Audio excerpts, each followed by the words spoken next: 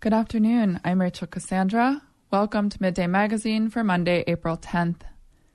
The Sitka Sound commercial sacro herring fishery is continuing to make progress despite widespread spawning in the area.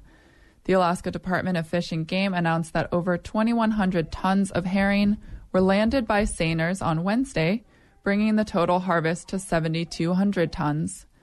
Fishing was also open Thursday at 11:15 a.m. Despite successful fishing over the last week, seiners are still far below this year's guideline harvest level of over 30,000 tons. Meanwhile, the spawn is ongoing. Aerial surveys by department biologists recorded over 5 nautical miles of spawn Thursday, bringing the total cumulative spawn estimate to nearly 58 nautical miles. Most of the active spawning is occurring in the vicinity of Hayward Strait and Middle Island, while smaller areas of spawn have been observed in St. John the Baptist Bay and Hot Springs Bay. Additionally, very large schools of herring have been found between Hot Springs Bay and Frosty Reef and in the mouth of Windy Passage. Petersburg voters will be able to choose whether to adopt an ordinance that will give borough employees more flexibility to serve on different boards. Last Monday, Assembly members unanimously passed the ordinance in its final reading. The ordinance would allow anybody who works for the borough, which includes employees of Petersburg's Medical Center and School District, to serve on certain boards and commissions. But it wouldn't allow these employees to serve in any role that would directly oversee their own employment. For example, a borough employee could serve on the school board, but would not be allowed to run for assembly. Unlike the latest reading, the last 2 readings were not unanimous. Assemblymember Donna Marsh was the sole holdout. In the second reading, Marsh says she wasn't comfortable with the possibility that the ordinance could put an employee in a situation where they couldn't make a fair decision, but she changed her mind after receiving mixed feedback from the community. So in the last few weeks, I have studied and contemplated and surveyed people, friends and acquaintances and people across counters when I go conduct business with them, and it's been an almost even split. I am going to vote in favor of this so that the people themselves, the voters of Petersburg, have the opportunity to have a final say. Tony Vinson is an employee of the Petersburg Medical Center. He tried to run for the borough assembly last year, but was excluded due to a rule that prevents PMC employees from serving on any borough boards or commissions. In his public testimony at last week's assembly meeting, Vinson asked the community to reconsider this rule. We're a population of 3,000. I just feel like we just don't have much of a pool to choose from to begin with, and to diminish that pool just seems like an injustice. Petersburg voters will have the opportunity to choose whether or not to adopt this ordinance on October 3rd. The next assembly meeting is scheduled for 6 p.m. April 17th and will take place in assembly chambers. 2 conservation groups are suing the Environmental Protection Agency over its alleged failure to finalize standards to protect U.S. waterways from harmful vessel discharges, including those from cruise ships. In a complaint filed in February, Friends of the Earth and the Center for Biological Diversity say that the 2018 Vessel Incidental Discharge Act required the EPA to develop standards for discharges from ships. The lawsuit seeks an injunction that would require the EPA to issue those rules. Much of the lawsuit focuses on the ballast water that ships take on to provide stability. Friends of the Earth Oceans and Vessel Program Director Marcy Keever says that when ships take on water in one place and discharge it in another, that can help spread invasive species and diseases. Unless you have treatment to a level with which gets rid of these invasive species, when your, ship exchanges ballast water, it's an incredible risk, just from invasive species alone, let alone the pathogens you might encounter from ships coming from all over the world into our waters. An EPA spokesperson declined to comment on the pending litigation. In their lawsuit, the conservation groups say invasive species alone cause more than $9 billion in damage each year to infrastructure for public water supplies, industry, and power plants. But ballast water is only one focus of the lawsuit. Keever says the groups are also concerned about discharges from scrubbers that reduce ships' air pollution.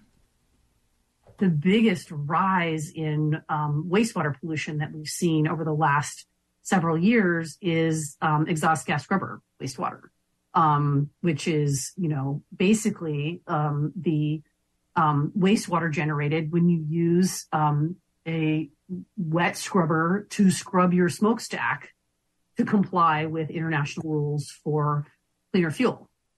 A Coast Alaska investigation published last year uncovered dozens of reports from independent cruise ship monitors alerting state authorities to foamy discharges from ships operated by Carnival Corporation and subsidiaries like Holland America and Princess. Keever says those discharges can harm marine life and those that depend on it for sustenance. So essentially what they've done is converted air pollution into water pollution. Lawyers for the conservation groups and the EPA are due to appear before U.S. District Judge William Orrick in the Northern District of California mid-May. Pacific Northwest ports and major cruise lines are teaming up to examine how to reduce the carbon footprint of the Alaska cruise circuit. The cruise lines are beginning to test different fueling options, everything from hydrogen to methanol, biodiesel, and LNG, or liquefied natural gas. However, none of those are available in sufficient volume at ports like Seattle, Vancouver, BC, and Juneau. Jessica John is a vice president at Norwegian Cruise Line. And when we talk to fuel producers, what we hear all the time is not that they're not willing to invest, but they need to know that there is demand, right, before they know where to head in terms of their investment. And then when you talk to the customers, they say the same thing. Well, we can't make a decision because we need to know where the fuel supply is going to be for us to make a commitment. John spoke during a webinar last Thursday convened to rally so-called first movers to back a cruise industry-led Pacific Northwest to Alaska Green Corridor. The group's next step is a feasibility plan focused on ship fuel options and adding more shore power plugins. Apiyak Raitan is the first openly trans musher to run the Iditarod. Her documentary about the experience had its Alaska debut in Juneau. Yvonne Crummery has more from Juneau. The film has a solitary vibe. It shows Apiyak Raitan preparing for the race and her send-off in Anchorage, with a large trans pride flag flying from her sled. Go! Apiyak Raitan from Katowik on her way to Nome.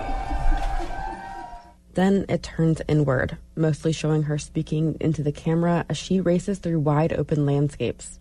When she's just over 100 miles from the finish in Nome, she yells she's excited to see her dad.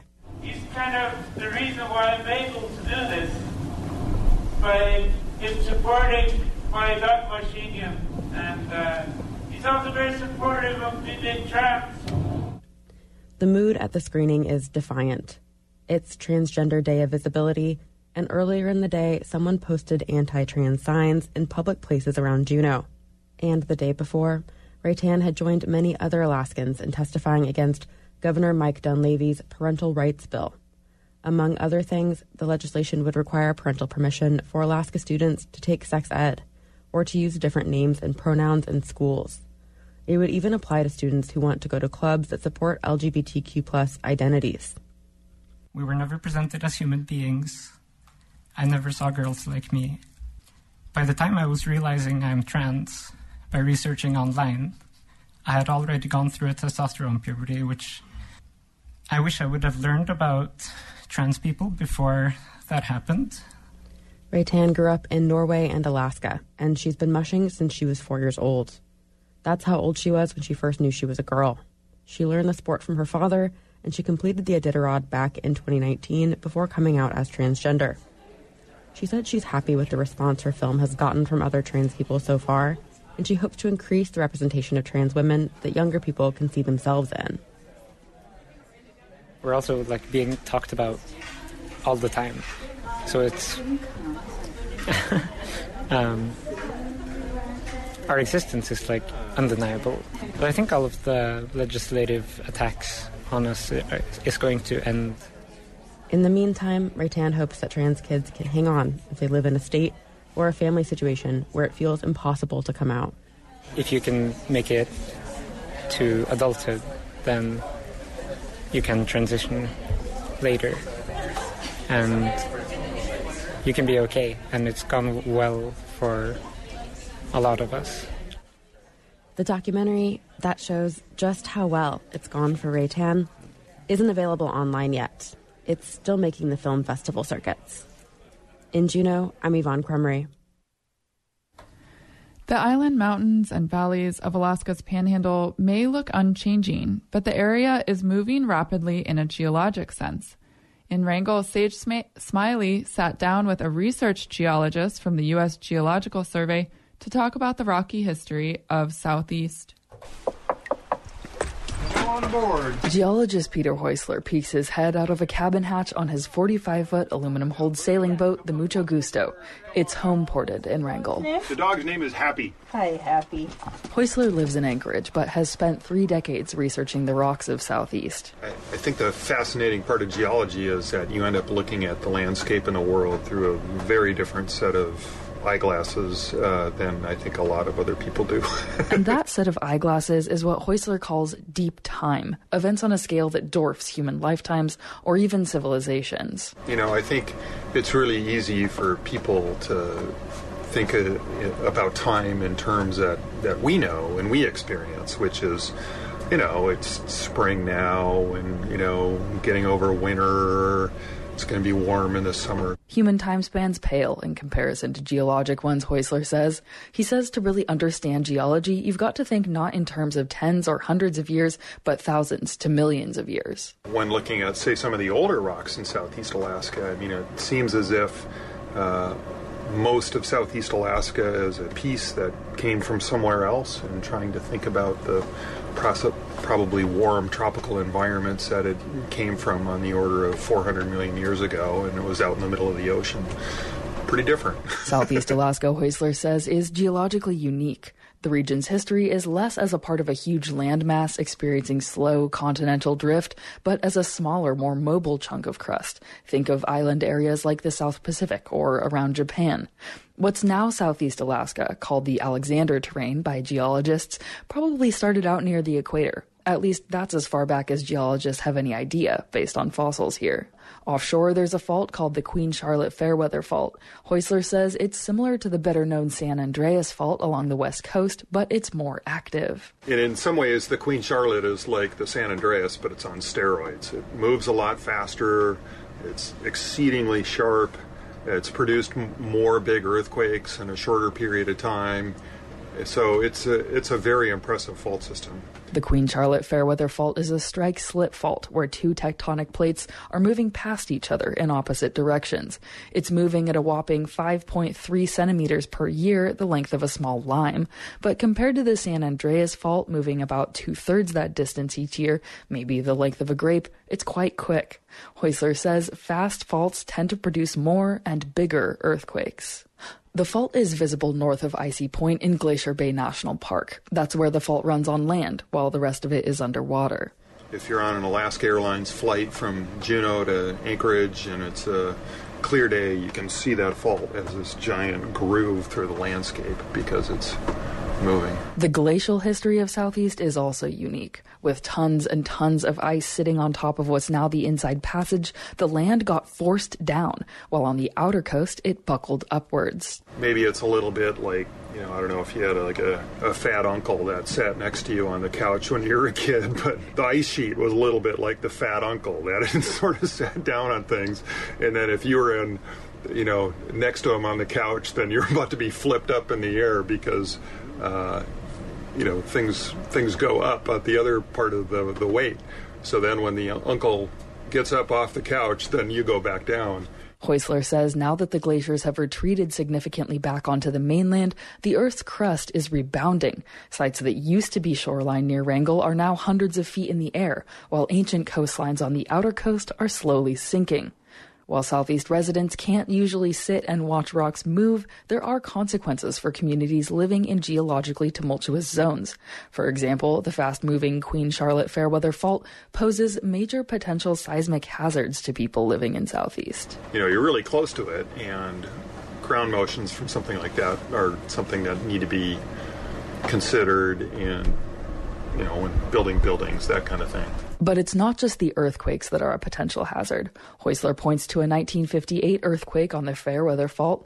It's maybe most famous for causing a rockfall in Lituya Bay, which hit the water and created a mega tsunami. That is still the world's highest world record tsunami run-up that went 1,740 feet, splashed up that hillside and out the bay. Heusler says work like his goes toward mitigating hazards through things like seismic hazard maps, which help dictate where and to what standard new construction happens. He says in presenting his work to the public, his goal is to give people a better sense for how the geologic world around us got to where it is today, and to leave people with a sense of wonder about the epic history of the Earth right in their own communities.